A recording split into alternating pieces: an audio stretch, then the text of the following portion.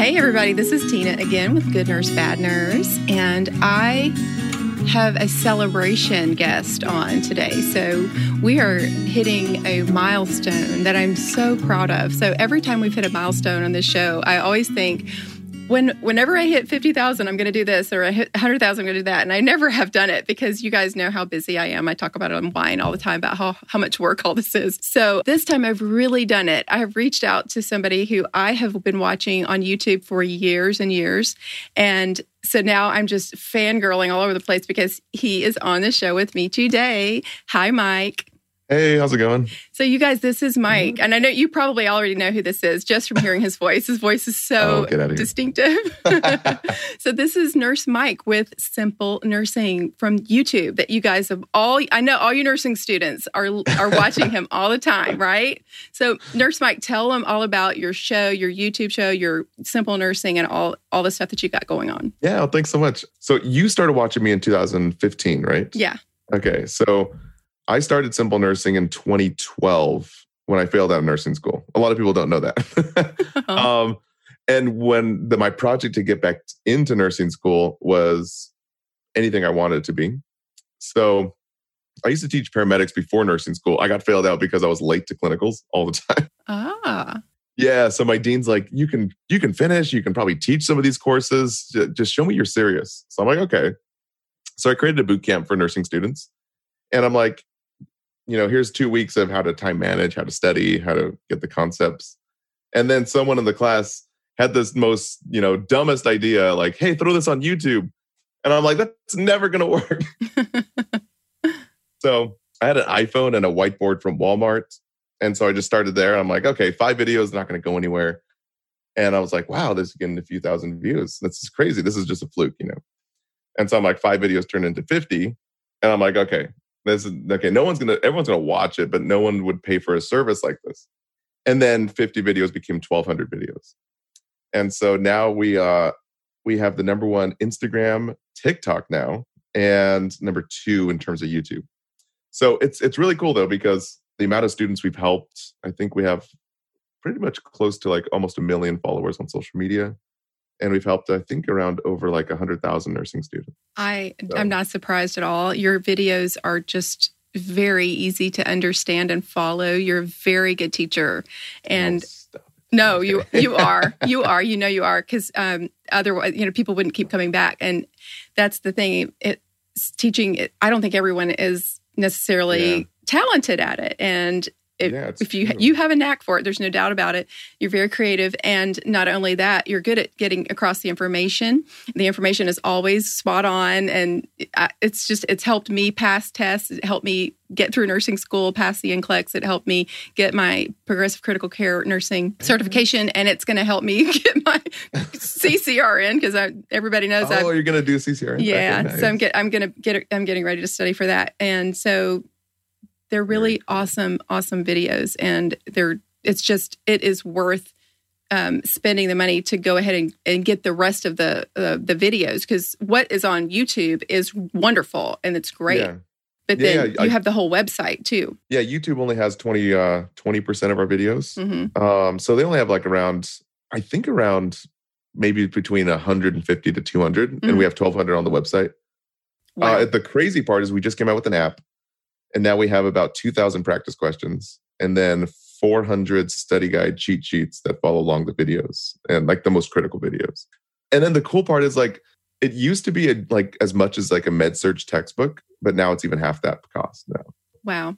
There's so many times you buy textbooks, you don't even use it. So we want to eventually get into schools and even create like an instructor training program to infuse some of our memory tricks and the way we teach stuff into the curriculum.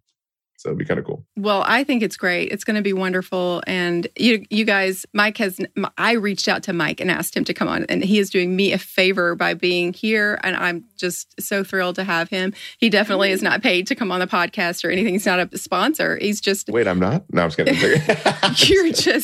You're just doing me a favor, and I appreciate it so much. Oh my gosh. Yeah. Nurses help nurses. Real nurses help nurses. Fake nurses tear other nurses. I agree. That's what we're doing here, and I appreciate it. I really appreciate it so much. Yeah, of course. So having said that, we'll get into our news story, because this is just a regular old episode where we have a news story and a bad, true crime story and then a good story to end. So yeah, I like all these. My first time listening to your podcast, I was like, what is this Good Nurse, Bad Nurse? It's so different. And then I got hooked. I got hooked with like this story about this, like, I don't even know what it was. And this is like a few weeks ago when you first asked me. And it was just like this nurse that she made up like all these things to get fundraising. I don't even know. But I was like, oh, snap. Mm-hmm. Like, this is some juicy, interesting things. Like, I need to start listening to this. Yeah, it's kind of interesting. And, a lot of people kind of get into true crime. It's sort of a popular thing right now. And it has been for a long time. But I enjoy listening to true crime podcasts. So I just kind of combined, my passion for nursing and my interest in true crime, and just sort of like, created a way to kind of reach out to nurses, nursing students, and unite everyone. Cool. So I enjoy it. So having said that, the news story, the past several weeks, the news story has been something to do with COVID, and I can't get away from it because every week there's something else going on. It's like that's all anybody can talk about, and I have to talk about this subject because it's a real problem, and so many people have talked about the issue of nurses being furloughed and being not having enough work and not getting paid, which is kind of ironic. You would think that during this time it would not be a problem at all. That if anyone would have a job, it would be nurses. But there's an article in the New York Times and also from the BBC talking about how nurses are out of work right now, or there are a lot of them. If you get outside of New York City, there are COVID patients in hospitals, but there aren't elective surgeries going on. There aren't, people are trying to stay away from the hospital. So maybe even people who would come to the hospital, even if they didn't need to necessarily, those people are probably staying away. And so, that's crazy. Yeah. One of my friends is a CRNA in California, like Northern California, and he does operations. And that's like the biggest moneymaker for like that hospital. So they're really having big financial problems right now at the hospital. So I can totally see that. Yeah. Yes. And that's all over the country that this is happening. These hospitals are suffering because if you think about it, any elective surgery is going to be covered by insurance. You're not going to have an elective surgery that's not going to be paid for by insurance. That's just not going to happen. I mean, or somehow paying out of your pocket, I guess, but that's probably not going to happen. So the thing is, those are guaranteed dollars for the hospital that are not happening right now all across this country. So the hospitals are not able, they're suffering. And so what's happening is nurses, not just nurses, you mentioned CRNAs, nurse practitioners, doctors, CNAs, health unit coordinators, phlebotomists, respiratory therapists, you guys, radiology, everybody that all healthcare workers are suffering because what's happening, what I'm hearing from people is that they're being called off. So these people are contracted to work at the hospital. Mm-hmm. They're being called off of their shift and told, we don't have enough work for you, stay home. And they either don't get paid or they're having to use PTO. Well, if they don't have PTO, then they're just not going to get paid. Yeah. And the problem is some of these nurses are saying, well, if you're not going to have work for me, I need to do something. I can't just not work. They're not able to get unemployment because they haven't been, quote, laid off. So they're not getting unemployment. So you have people who job has closed down and they're staying at home and they're getting like something like 30% of their normal pay plus like $600 a week. Yeah. Really? So you're talking. I thought you were talking like 1 day a month or 2 days. Like you're talking 70% of their workload or like, wow. What I'm saying is there are people who are being who are being laid off. Yeah. Who are making more money than nurses are making in a typical paycheck. Right. Because they're getting $600 a week from that stimulus deal plus 30% of their normal income so they're being paid to stay at home, probably more than they were making maybe even before. That's crazy. Yeah. I have a friend here. I'm currently in Atlanta she was a bartender and she's getting like $4,000 a month. I think she was saying, or maybe 4,500 a month. She was like, yeah, I'm getting a little over 1,000 a week. And she's like, yeah, I'm making more money being laid off than working. I'm like, I think the maximum, I don't know if it's different from state to state. I think the maximum in Tennessee is $275 a week. And for me, when I think about someone being laid off and getting $275 a week, I think, how in the world could anyone survive on that? yeah. But then with the stimulus package, they're getting an additional $600 a week on top of that. So these people, that's how much money they're getting for staying at home and not having to do anything. And it's not their fault. Their job closed down. But the nurses, the CNAs, the people working at the hospital, they're not being given that option because they're not being laid off. They're just being told, we don't need you today. Yeah. The census is low. Yeah. And some of the nurses have told me that they've been told you may not take a travel assignment because you're right. If you take a travel assignment, you're not going to be considered rehireable at this hospital. That's dumb. Right. Sorry. Well, the thing is, it's like they're kind of tying their hands. There's no way to. What are they supposed to do? That's like you're in a relationship. Like, let's take a break, but you can't date anyone else. Like, what? That's exactly what it's like. And so there, you don't know. Maybe I'll get to work 30 hours this week. Maybe I'll get to work, whatever. Maybe I'll get to work the full 36 or 40. But snap. Who knows?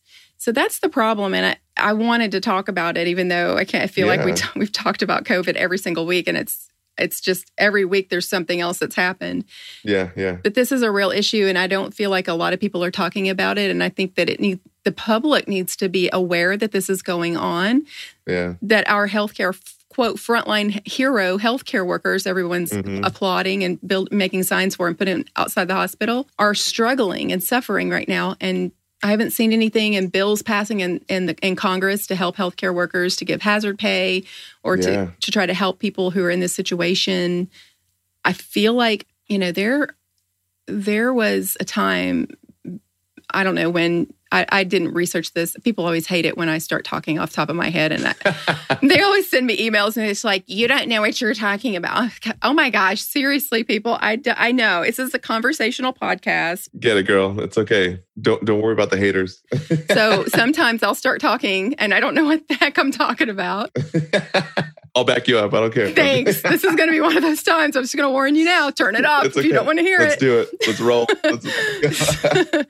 What happened a long time ago is the coal mining industry took advantage of coal miners. Oh, yeah. And they, that old song, I owe my soul to the company store, that came about because they had a company store in these coal mine villages, and the coal mine industry would own, they owned the store, and they would give them credit so these coal miners, if they didn't have enough money, they weren't making enough money in the coal mine, they would be like, oh, we'll give you credit. But then they owe so much to the store that they couldn't quit their jobs, and they were stuck working in the coal mines. That's like slavery. Mm-hmm. Oh my gosh. They're going to do that in the hospital. That's what happened. That's what happened in the coal mine industry. And that is how unions were born. That's where unions came from. It was a way to help the coal mine workers and to say, we need collective bargaining and a way for them to have a voice, because there's no way you're going to have a voice against this. Like if they open up a wine store for nurses and like, hey, credit. No, I'm just kidding. That would, we'd be in big trouble. So, it would be like massage therapy. Oh, yeah. We would be in big trouble. We're like, I'll just work at the hospital forever. Forget it. Yeah. You got me. You got me there. You can just tell those darn hospital stores, I tell you. Well, that's another thing. I've heard from a couple of people, and these are anonymous sources, so I don't know where these hospitals are. I don't know whose hospital. So if you're listening, you know exactly which. No, you know who you are. Yeah, you know who you are. Even if I don't. Yeah. But I have heard that there's some things going on, like allowing nurses to go in the negative for their PTO. So basically, kind of like... That is the hospital store. Holy crap. Kind of spotting them PTO and being like, you can go ahead and we will pay you PTO as if you had PTO. Yeah. Then when you start working and you're accruing PTO, it will pay back that PTO that you used to pay yourself when you were working. I'm so confused right now. It's so like, what? No, it makes sense. Mm-hmm. Yeah. Like, I mean, it sounds initially like, oh, cool. Like, the hospital is going to spot me. Yeah. But it's like that friend who keeps on loaning you money and knowing that you're indebted to them. So you can never like wiggle. Wait, so if you wiggle out of it and say like, oh, we want to move, do you have to pay that back before you leave, settle your debts?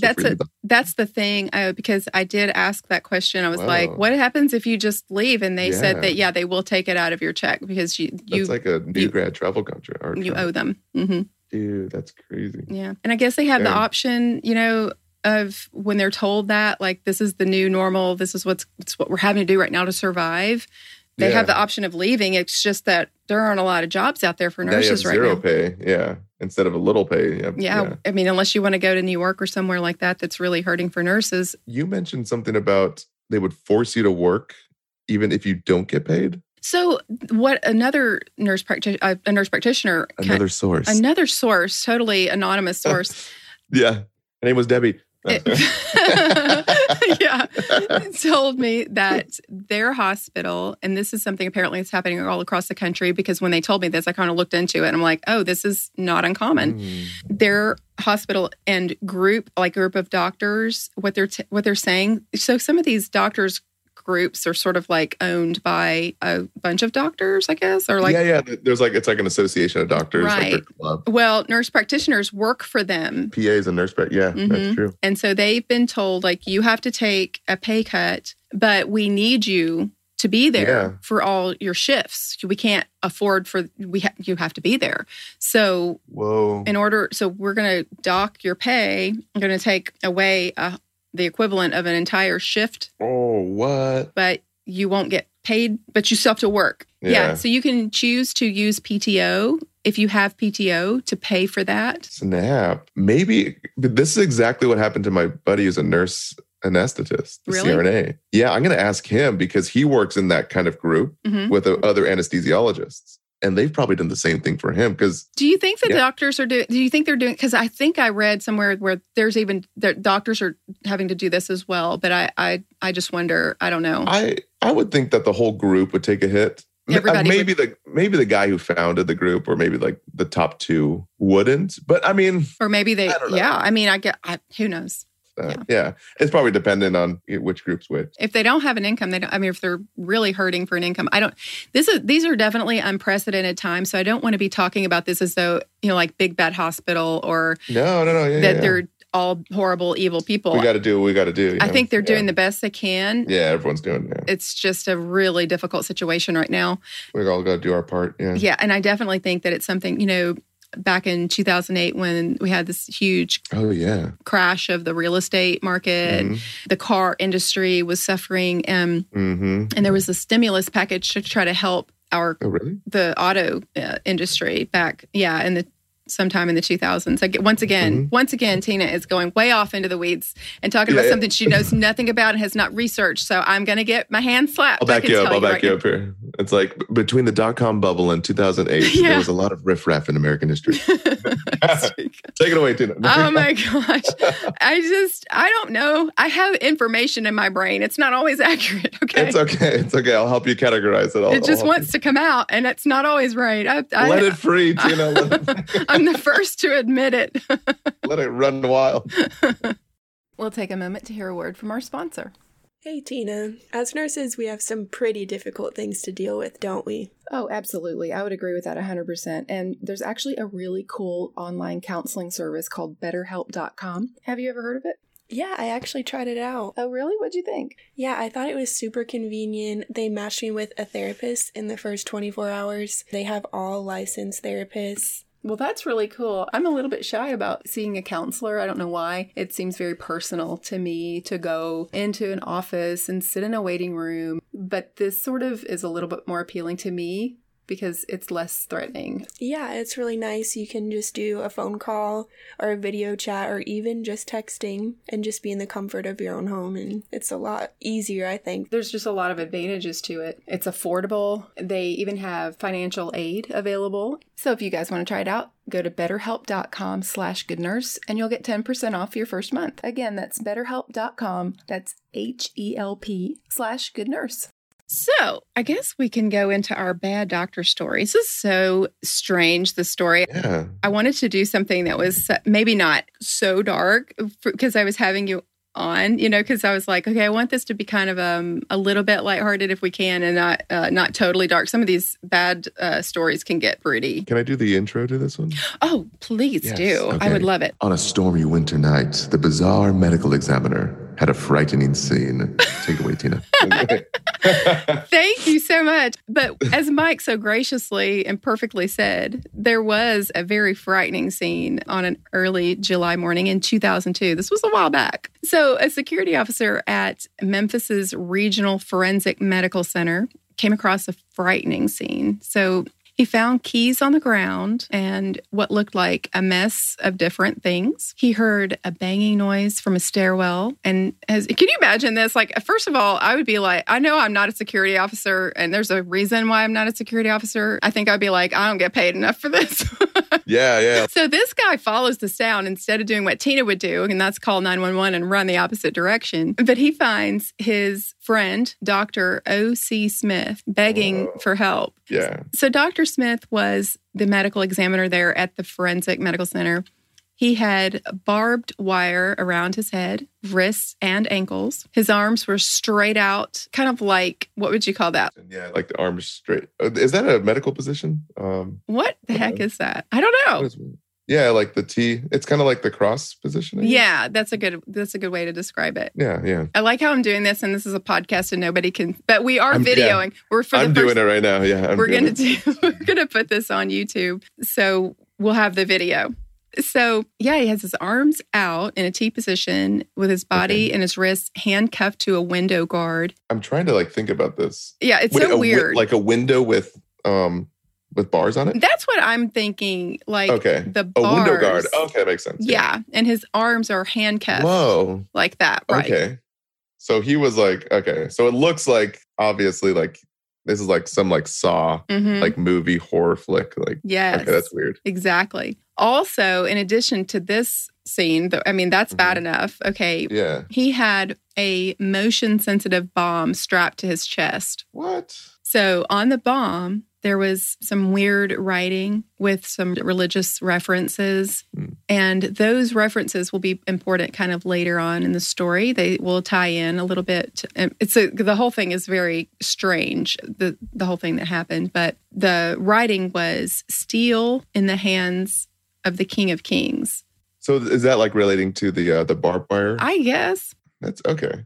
What he said happened is that on around 10 o'clock Saturday night, a man threw lye in his face. What? Lye. So that's like the stuff they used to make soap with, I guess. It's yeah. It's very hard. Lye. It's a very harsh chemical and would do a lot of damage to your skin. Really? And he says that someone threw lye in his face and forced him down the stairs. And he said it was really dark. And he said all he saw was the hand, and then he saw the caustic fluid, and that hit his face, so he dropped his keys. And then he felt another gush of the liquid. And he said a few seconds later, he felt barbed wire on him. Oh, snap. Yeah. So he said he could feel the pain of the wire, but he couldn't see, and he didn't know what was causing the pain. So he felt it, but he wasn't sure what it was. He said it wasn't cutting his skin, but it was kind of pushing on pressure points. And he said it would produce a tremendous amount of pain, but actually didn't, puncture the skin and cause any damage. Okay. So it wasn't like, it was just holding him there from moving? Right. Just kind of keeping him. But of course, having the bomb there, I'm sure that was really scary. That's interesting. So he could feel the pain. He said he could feel the pain of the wire, but he couldn't tell what it was. And he said that when he was on the ground face down, the person that was attacking him sat on his back and tied his feet with the barbed wire first before he tied his wrists. Okay. Then he picked him up and barbed his wrists together and tied him to the window guard with the barbed wire. Then the attacker put the bomb around his neck so that it kind of just rested there on his chest. And he whispered to him. Twist it. Shake it. I know. Move it, and you're dead. When I first read that, I was like, what? Twist it, shake it? What the heck? Twist it, shake it, move it. That sounds like the bop it. Like twist it, pull it, bop it. Like, It does. I know. I first And read you're it. I was dead. like, what am I reading? But I guess this does sound like a movie, like the Saw movie. it like, really oh, does. It 5 does. seconds. It's so creepy. But yeah, he was like, welcome to death row. If you move, basically he's like, if you move at all. And remember, this guy's a medical examiner. So when you think about, the backstory of why would someone want to do this to him as the county's chief medical examiner, he had worked on a lot of cases. Okay, that makes sense. Causative. Yeah. Right. And so a little bit just before the time of this attack, he was very involved in a case that was in the spotlight at the time. And that was the case of Lieutenant Ronald Oliver and Philip Workman. I remember this. Yeah. But Philip Workman, this story, when I saw this in this story, I just immediately knew what it was because I remember this was a story that there was a lot of controversy over whether or not he should have been executed because there was sort of a botched investigation. So Lieutenant, he was a police officer? Well, or? Lieutenant Ronald Oliver was a police officer at the time. Okay. And what happened is Philip Workman was burglarizing a Wendy's in this area. And so while he's burglarizing the Wendy's, he allowed one of the workers to stand up and stretch her leg because she said she was having a cramp. When she did, she tripped the silent alarm. So the police came, and when they came, he ran out, and as he's running away, one of the police officers, and that's Lieutenant Oliver, he was shot and killed. What? Right. So Philip Workman was he was arrested, and he went on trial for murder. And it was a capital murder because it was a police officer. There's lots of reasons why, and this differs state to state, but there are lots of different reasons why it was considered a capital murder, the death penalty was on the table. Oh, yeah. But if you knowingly create a great risk of death to 2 or more people other than the victim, if it's committed, the murder's committed for the purpose of avoiding or interfering with being arrested, there's just lots of different, but the fact that it was a police officer and he definitely knew he was a police officer that he was shooting, that in and of itself, all by itself, is going to qualify him for the death penalty. So, that makes sense. The thing is, there was someone who testified at that during the trial who said that he was there in the parking lot and saw Philip Workman shoot that police officer. And that was... It was one of the main reasons that the jury chose to give him the death penalty because they felt like there's no doubt in anyone's mind that... The eyewitness, Right, he shot him. Okay. So then this medical examiner that we're talking about here, he also testified that the gun that Philip Workman had, that he was using for the burglary, was the weapon that was used to kill Lieutenant Oliver. So... he was convicted and he was sentenced to death. And through the years, there was a lot of effort made to try to prove that he might not have been the one to actually shoot him. So the testimony given by the man who said he was there in the parking lot, he admitted at some point years later that he lied about that. No. Because he wanted to get the reward. And because he was addicted to drugs, and So, dang. Yeah.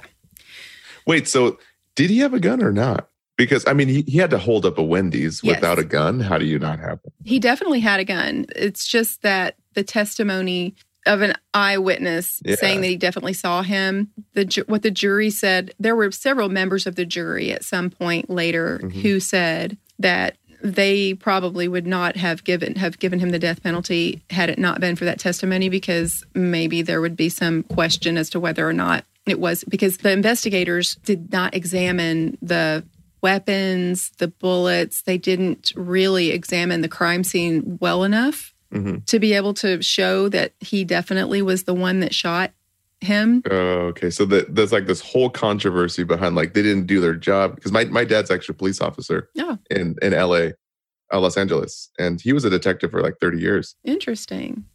I would imagine that most people, myself included, would just think that police officers know how to investigate and they're not going to make mistakes and they're going to, do. But I mean, it's probably like everyone thinks a nurse can like, all nurses know everything medical, right? But it's like, well, if you've only been doing dermatology for 10 years, I don't know if you know how to run a code anymore. Same thing with doctors. So the same exact thing. You assume if someone is a medical doctor, they know everything they need to know about medicine. That's just not true. So, and people make mistakes. And that's kind of where I think people were coming from with this. It's like, if you look at the story just based on what happened, you know that he held up a Wendy's. For one thing, he spent 25 months in prison just before this. Oh, man. Yeah. So he's not looking good. He really didn't have a good track record. He was sentenced to 5 years in prison for burglary a few years before, and he only served 25 months. And then he had a very bad addiction to cocaine. Oh, no. Which is why he was holding up the Wendy's to begin with to try to get money. So let me get this straight in my mind. So the story starts as a medical examiner gets like this like Saw like horror flick, like, handcuffed and barbed wired in like the stairwell. Right. And this kind of side story is like he was the medical examiner that was supposed to do this, I guess, like the autopsy for like that dead police officer. Yes. That's like a whole political case. Exactly. Okay. So that's full circle. Okay. So that would be a reason why, because there was a lot of controversy. It was definitely in the spotlight. There was a lot of talk about it. Yeah. So it made sense that there would be a reason, a motive for someone to pull some kind of stunt like this, even if it was a fake bomb, even if they were just doing it to try to get the media's attention, to maybe draw attention to the medical examiner. Who knows what the reason would be for doing something like that. Yeah. But that's kind of what was going on. And so once this kind of happened and the investigators were kind of looking at all of the evidence and kind of considering his story of his take on what happened, they didn't necessarily feel like his account of what happened was matching up with the evidence. Okay. There could be a reason for someone to do this. It's not totally out of left field that someone would be wanting that kind of attention and to be drawing attention to this to try to get publicity.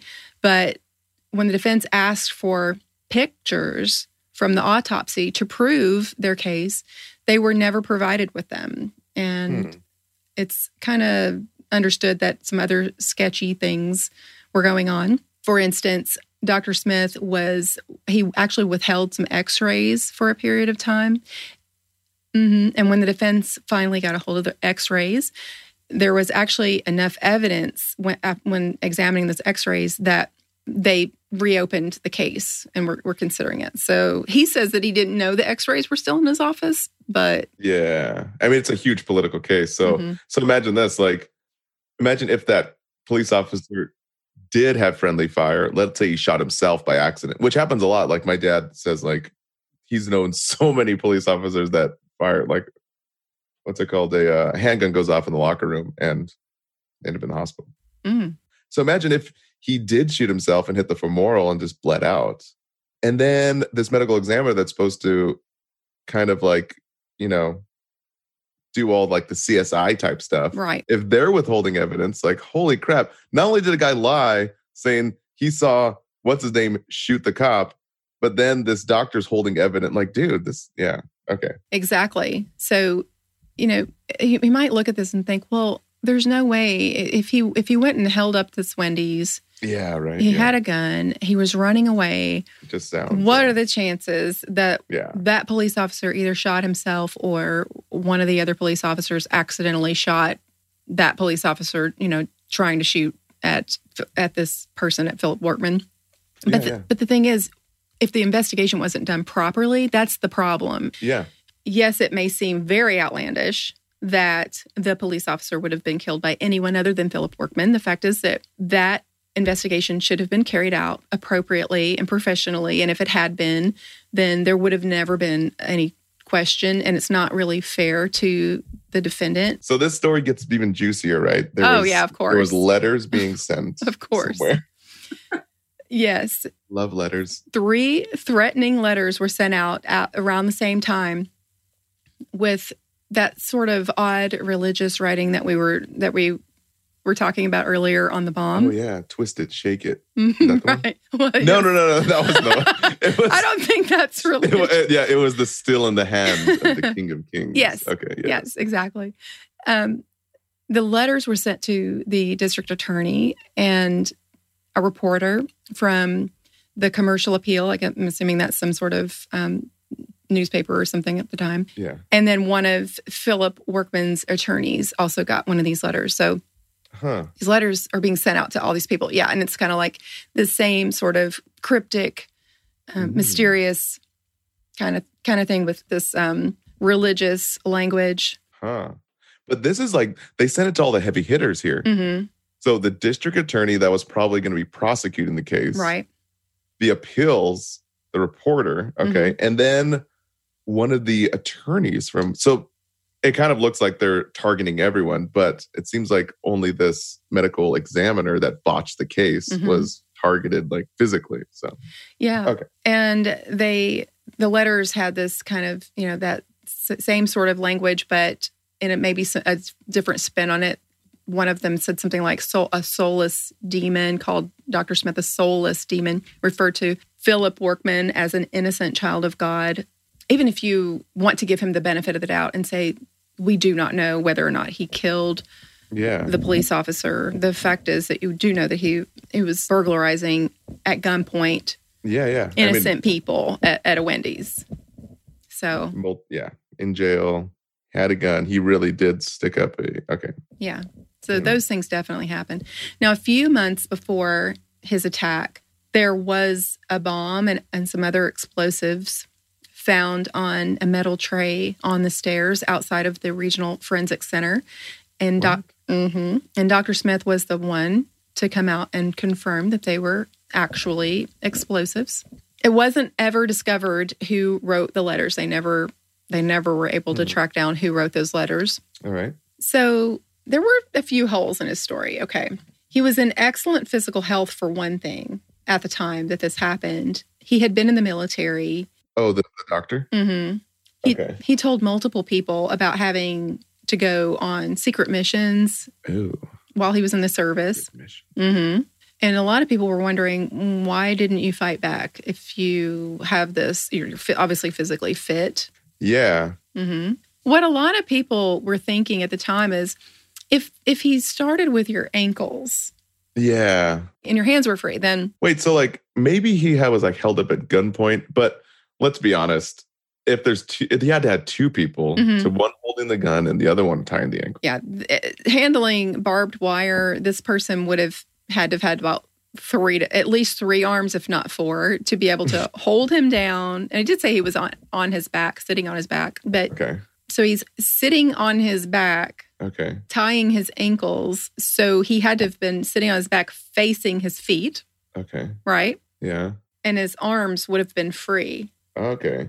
Well, I mean, if the guy had a gun, like, I wouldn't have moved, maybe. I don't know. Maybe, yeah. And I guess, I mean, really, you have to give people the benefit of the doubt if you're found with barbed wire around you. And no, I don't think anyone knows how they would react in a situation like that. And to just assume that, well, you were physically fit, you could have gotten away, I don't think is really fair. Yeah. With all the adrenaline going and how afraid you might be. Yeah, that's like saying everyone at Wendy's could have escaped, like. Yeah, why didn't you do something? They could run. Yeah, why didn't you run? Like, dude, the guy. Yeah, for sure. Okay. So when people in the military testified at his trial, they pretty much were saying that his record showed nothing about any secret missions that he went on when he was in the military. Okay, why would he want to do this to himself then? Oh, I mean, To me, the fact that he would tell all these stories and then the military came along and said, no, none of that stuff happened. Oh, about his secret missions? That almost, to me, lends itself to, that gives some credibility to the prosecution side for me, because it says that he liked to just make up stories to get attention and make himself look. So he's an attention seeker. I mean, that's kind of what, I can't think of another reason why you would do that, really. I mean. Okay. Yeah, I mean, like, imagine if, like, you know, you're working with the nurse that talks about these glory days of her as like a flight nurse and all this war medic, and she's never been a flight nurse or a war nurse or whatever. Yeah. And then it's like, oh yeah, we found her in the stairwell, you know, with a bomb on her. You might be thinking, like, oh, she's lying too. Yeah. So the thing is, though, you know, you got the thing about the military.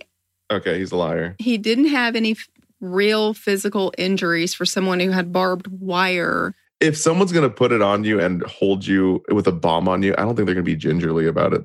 They're probably going to, you know. Yeah, that's my thing. You would think that there would at least be some scratches, yeah. There were some superficial scratches, but there were not any serious. And like lacerations. I'm kind of like you. I feel like there would have been at least one or two serious, pretty, you know, thick lacerations. And there wasn't anything like that, apparently.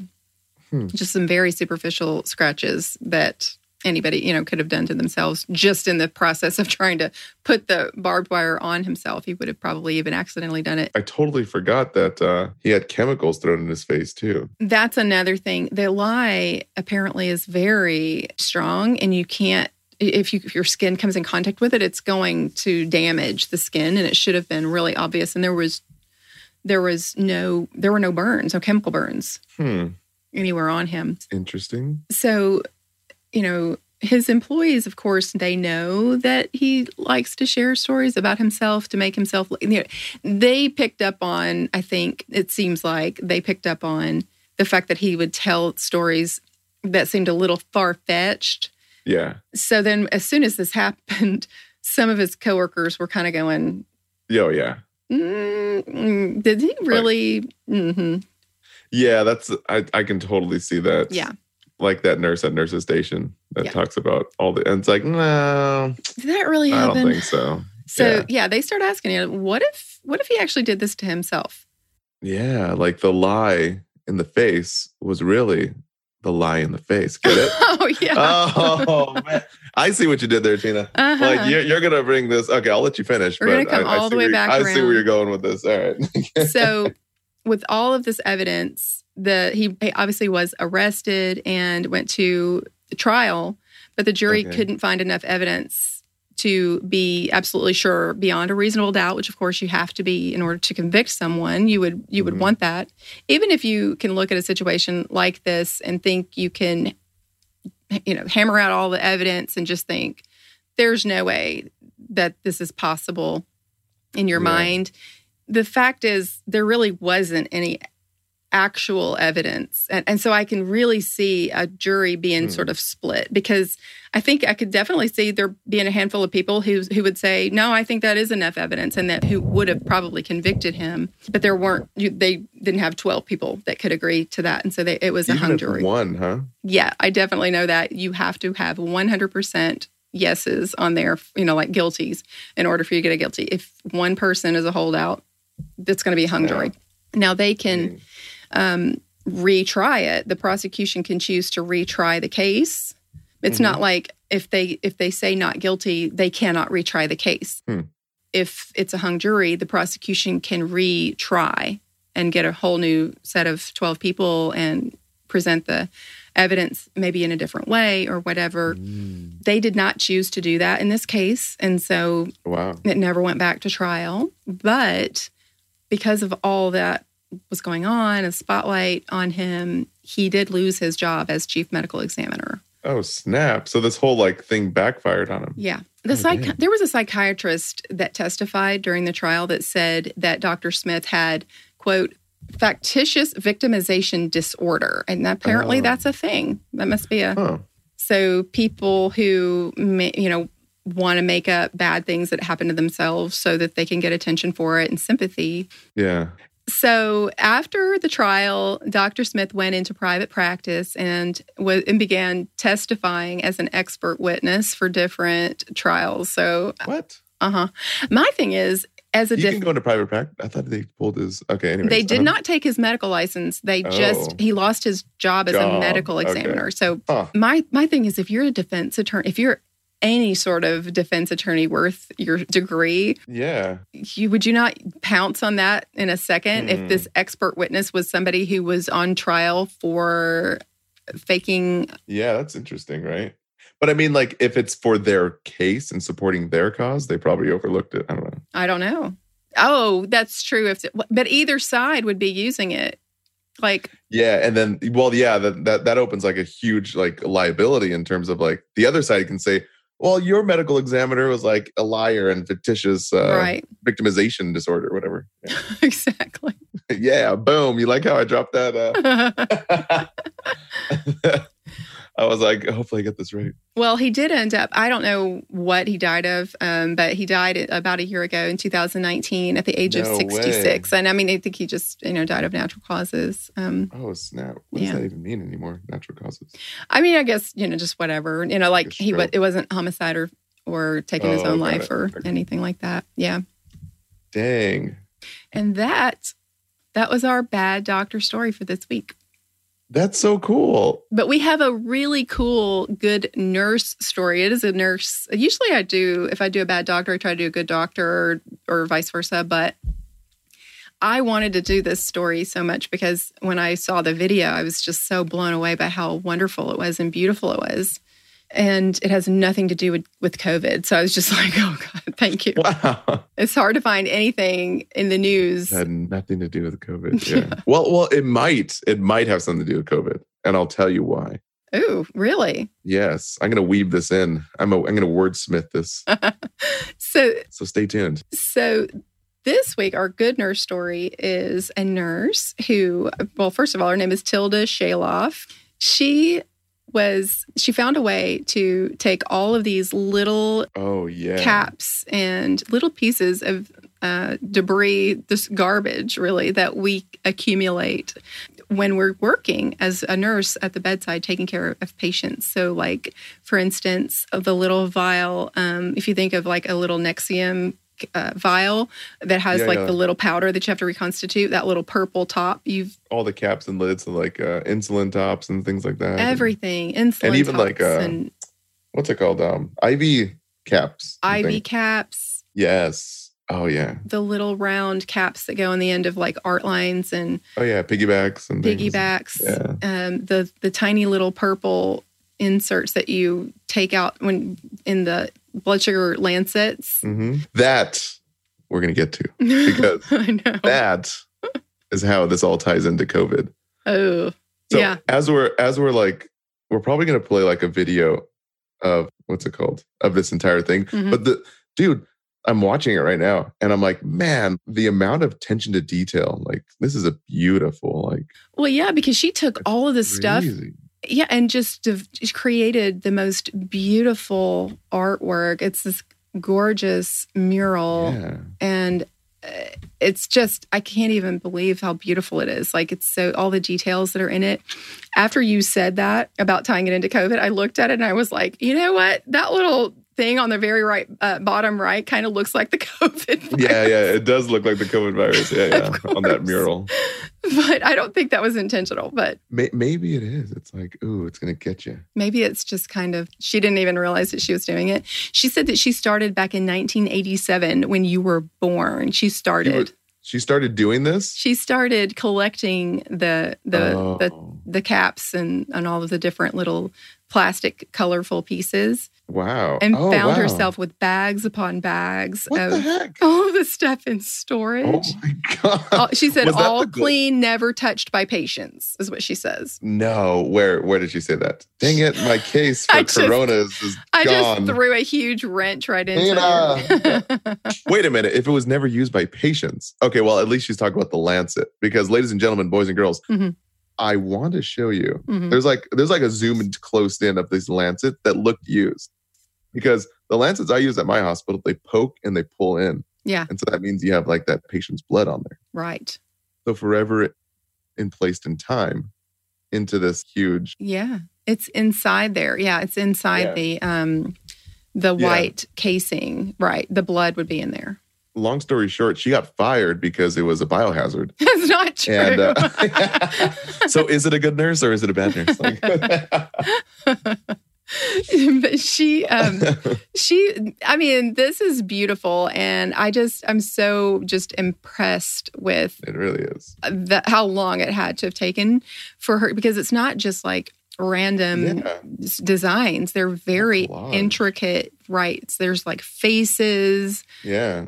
COVID. There's like a cell being lysed. And then the other one looks like, what's it called? Like RNA or DNA, that replication. Right. Like a cell's coming together with like a phospholipid bilayer. I can see that. Oh, right. You know all this stuff because you teach it all the time. And I'm just like, I don't know what you just said. You see the nuclei and You just said a lot of words. I don't know what it was. It's just gorgeous. It's beautiful. And I love when you watch the video of her in like this little news segment that she did talking about it. She's so cool. And she talked about how this all those little pieces remind her of the patients that she's taken care of over the years. Some of them that had good outcomes, some of them that didn't have good outcomes. But they kind of live on, she said, in her heart, and maybe through this art as well for, anyone that, looks at it. Oh my gosh, I love stuff like that. I'm such a sucker for stuff like that. I love it. It really, I wonder how long it actually took her to make it. Mm-hmm. Like, it took her, maybe 20 years to collect all the things? Right. Which, if you look at it, maybe for one person to collect it all, as a hospital-wide, they probably could collect that in, a few weeks, maybe? Well, it was 10,000. The finished product has 10,000 pieces. No. Wow. But maybe, I don't know. I would think, because you would want to have plenty of all those different pieces. Yeah, you don't know what you're going to use. That's true. And so... How did she even plan this out? It's 9 feet by 4 feet. That's how... Oh my God. That's how big the mosaic is. Do you ever think halfway through this, she was like, maybe I should do a miniature version first, I would have probably, the picture frame version. I would have gotten overwhelmed. I don't know. It's just... That's insane. It's beautiful. It's so beautiful. It makes me want to do one, but not one that big. I like maybe a very, very, very small, 8 by 10 version. Yeah. I want the wallet size version. Heck yeah. She said that she hopes young doctors and nurses will see that mosaic, and hopefully it will make them remember that all the little things we do are huge for the patient, which I'm like, oh my gosh, I love her. But she's an awesome nurse. And she's a Canadian nurse, right? Because it's at Toronto General Hospital. So, yeah. Oh, dang. No, but that's so cool. Nurses worldwide, right? Mm-hmm. I just finished my master's in nursing education. I was thinking about getting a job in Australia as a nursing professor. Really? Yeah. And I was like, what? I just talked to this guy in Brisbane, Dr. Mike, and we're going to collaborate on some anatomy physiology videos. Oh, but I'm like, man, I know nurses that can go to Toronto from the United States, and we can go to the UK. And I know England was hiring a professor of nursing. And I'm like, man, that would be so interesting, right? That sounds really interesting. And there are actually a lot of people that listen to this podcast in Australia and in the UK. So who knows? Somebody may hear this. Yeah. Tell me to come. Yeah. Spread the word, people. Help a sister and a brother out. Yeah, you know what I'm saying? Okay. I guess that's it. We've somehow managed to get through this episode, and I just have had so much fun. This has just been the best. It's just been great. I watched your shows, like I said, back when I graduated in 2015, so I probably watched your YouTube videes in 2013, 14, all through nursing school. So it's whenever I would have never thought you would have even gotten my message. And then I was like, I'm just going to send him a message. You responded back to me, and I'm like, oh my gosh. Yeah. It's so funny because everyone always says that. And if you guys are listening to this, if you add us on Instagram, 9 times out of 10, I'll see your message. Mm-hmm. We do have a social media manager. We have 2 of them, but we take a lot of pride in going through each message hand by hand. That's not the case on Facebook, to be honest. Facebook is oh man, like you have a fan page, email inbox, then you have a personal inbox, then you have a group inbox. Yeah. So Instagram is the way to go if you guys want to message us. But yeah, thank you so much for reaching out. I was like, oh, cool, another podcast. This is like my third this year. Good. And so I think this is the funnest one I've done. You need to start a podcast, Mike. Come on. I know. I need to do like lectures. I mean, other than like having like a pharmacology, because we just launched a course called 5-Minute Pharmacology, like the top 150 drugs. And I can just put those audios probably on podcast. They will eat it up. Do it. Do it. Do it. So yeah. All right. Well, remind everyone where they can find you. Yeah. You guys can find me at simplenursing.com /_ No, I'm just kidding. Simplenursing.com. And then anywhere on all our platforms, TikTok, we just launched. That's getting really big. I think we almost have like 10,000 followers in like the first week. So that's pretty cool. And then you can find me on YouTube, obviously. But really, Instagram and YouTube are what we check the most. Facebook, we do have, but we just have a fan page. We just repost stuff from Instagram. And then what else was I going to say? I forgot. But yeah, engage with us. Send us a message. If you heard this podcast, we want to know about it. So please, like, let us know on Instagram. Just DM me because I really want to know who's listening. Which one of our followers are listening to this? Oh, yeah. Really? Interesting. Yeah. I want to know too. Inquiring minds want to know. Yes. All right, you guys. Well, you know where to find me at goodnursebadnurse.com or GNBN Podcast on Facebook or Good Nurse Bad Nurse on Instagram. And I love hearing from you guys. Please send me your ideas, your stories, your hometown stories, and whatever you have going on around you. I love hearing from you. I really appreciate you. And I also want to remind you guys that even if you're a bad girl or a bad boy, be a good nurse.